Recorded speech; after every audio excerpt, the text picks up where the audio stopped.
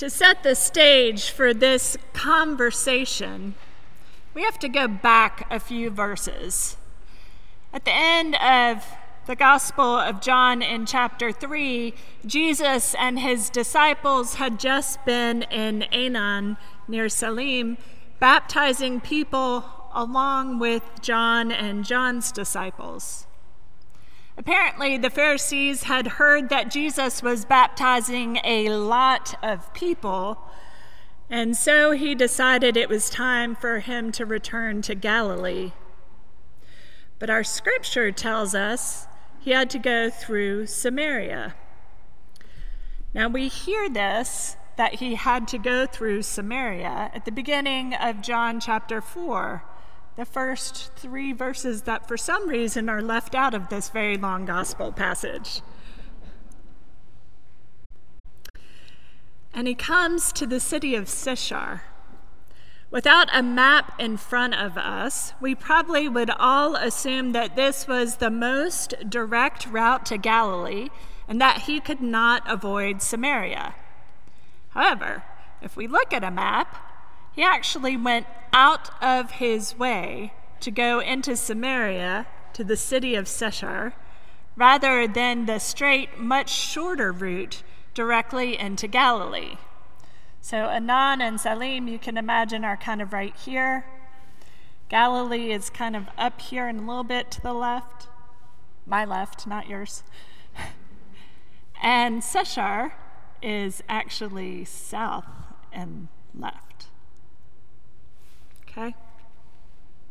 So the gospel's saying that he has to go through Samaria takes on a different meaning.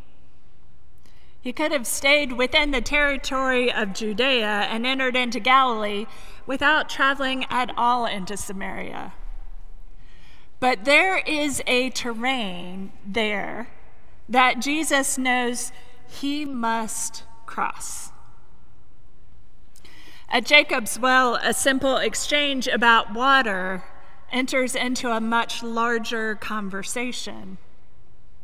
There are a lot of divisions between these two people, divisions that could have kept them from continuing the conversation. And yet this Samaritan woman proves to be an equal conversation partner with Jesus, remaining engaged rather than letting all the divisions impede their conversation. The conversation that they share shows a willingness to ask questions, to learn more about the other, to seek to know and understand more deeply, rather than deepen the differences which divide them. These two conversation partners, a Judean and a Samaritan, a man and a woman, we're not just talking about geographical differences, but also religious differences as well. And yet this unlikely pair engage in a real conversation. Jesus has just come from a place where he, his cousin, and their disciples were baptizing the Judean people. And from that place, he comes to Jacob's well, to a source of water, both physical water to soothe the body, and also a source of God's water that assures a people of God who God is and how God cares for them.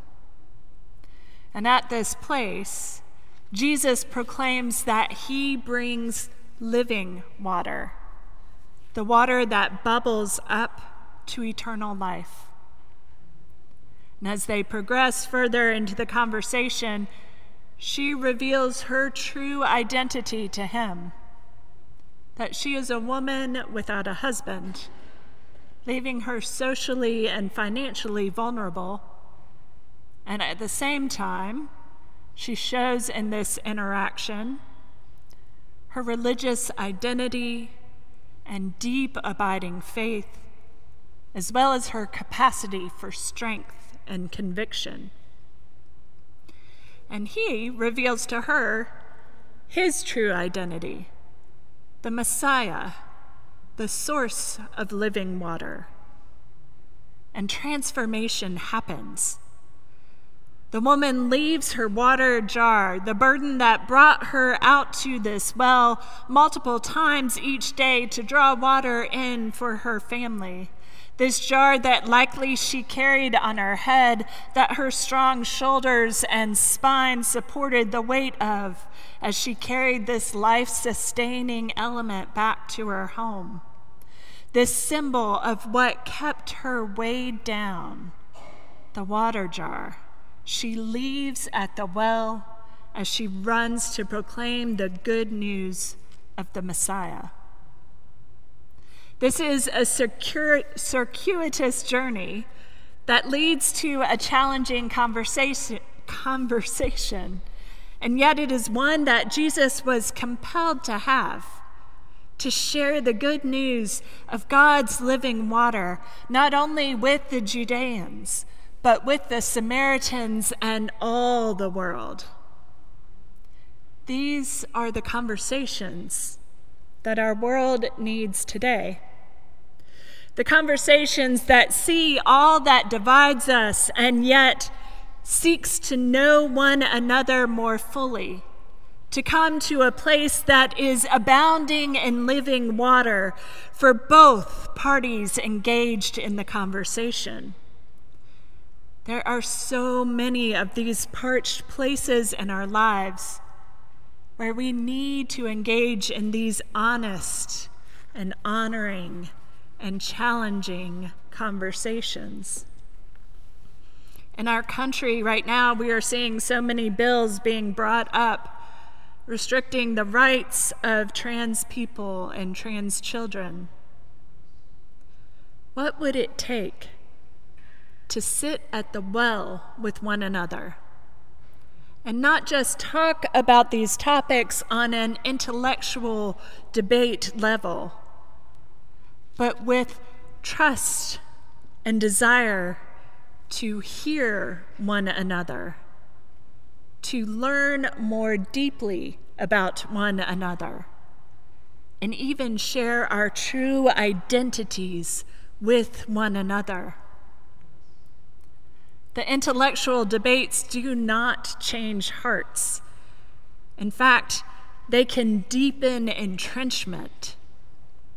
But the vulnerable, real conversations about the truth as we know it and understand it, the truth of our lives and our hearts, when shared with someone with a real desire to listen and know more deeply, that is what transforms relationships from a place of deep division to a place of deep knowing and sacred truths. We need to sit with one another in these parched places, in these areas where there is much that divides us, and deeply listen to one another. Hear our true identities, the things that define us, the stories that direct our lives, the water jugs, those burdens that need to be set down and left behind so we can proclaim salvation. We need to have these conversations in how we engage in common discourse. Jesus was compelled to go into Samaria, to spend this time at the well with our Samaritan sister. He knew that the living water that he had reached far beyond anything that seeks to divide us. And he and the Samaritan woman brought us to a place where the division, while still there, seemed much smaller than that which draws us together. The love of God, the living waters of abundant life that flows through me and through you and through all who we differ with. What draws us together is the sharing with one another the deep truth of our belovedness in God, that we are beautifully and wonderfully made, that this source of living water, of abundant life, has knit us together in the womb, has drawn us into creation, and sees us as good, as made in the image of God. When we treat one another as being bearers of the image of God, when we approach differences as an opportunity to know more deeply one who is unconditionally loved by God, then we come into relationship less as one who seeks to conquer, but as one who is curious, one who seeks transformation, both within and without in the world around us. There are very few of us here who desire to have the difficult, vulnerable conversations with those we know think differently from us, to sit down and listen and ask questions, reveal of oneself, honor what is revealed in the other, and be willing to move even deeper. In the vulnerable, challenging, parched places of relationship, it is there that we discover the burdens that we need to lay down, and we are transformed into a different way of being.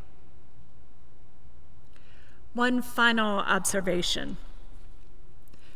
In the story of the Samaritan woman and the people of her town coming to see Jesus, the Samaritans proclaim Jesus as Savior of the world. Salvation is proclaimed. Let's note that Jesus is not yet hanging on a cross, crucified. He has come near. He has had a conversation and has been with these people. It is the only place in John where Jesus is called Savior. And in this, he is revealed as not just the Messiah for the Jewish people, but as Savior of the world. This invites us, as followers of Jesus, to consider how these vulnerable, challenging conversations across all that seeks to divide us one from another can bring salvation for us all. Amen.